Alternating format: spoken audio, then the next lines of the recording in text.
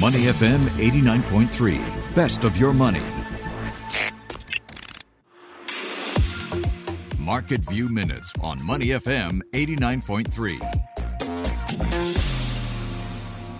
Good morning. Stock market slides can be scary. Rising prices are too, but they also bring out analysts looking for good bargains. And we have several possibilities for you this morning. Barron's is highlighting a shipping counter called Genco Shipping and Trading. Its ticker symbol is GNK.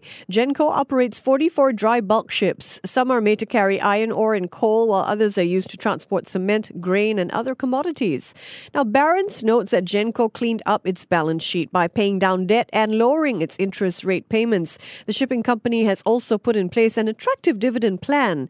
In fact, at its current share price, Genco is offering a dividend yield of 14%. That is well above the official rate of inflation, so Genco stock could be a good place for investors to park some of their money.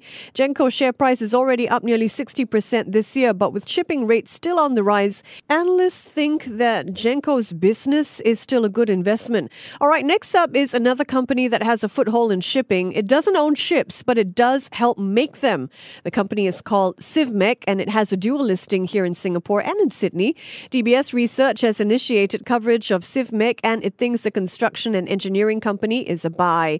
It set a target price for Civmec of 88 cents a share. That's 33% higher than Civmec's current share price. DBS says Civmec is trading at a discount to its peers and that the company has good margins and earnings growth. All right, if you're not interested in shipping and construction, what about Chinese tech stocks? You're shaking your head at that idea, aren't you? After all, Beijing has given tech companies a rough time over the past year or so, and their share prices have suffered. But there are signs that this crackdown could be coming to an end. And JP Morgan thinks that Alibaba, Pinduoduo, JD.com, and VipShop, VIP Shop, are set to benefit over the next 3 to 6 months.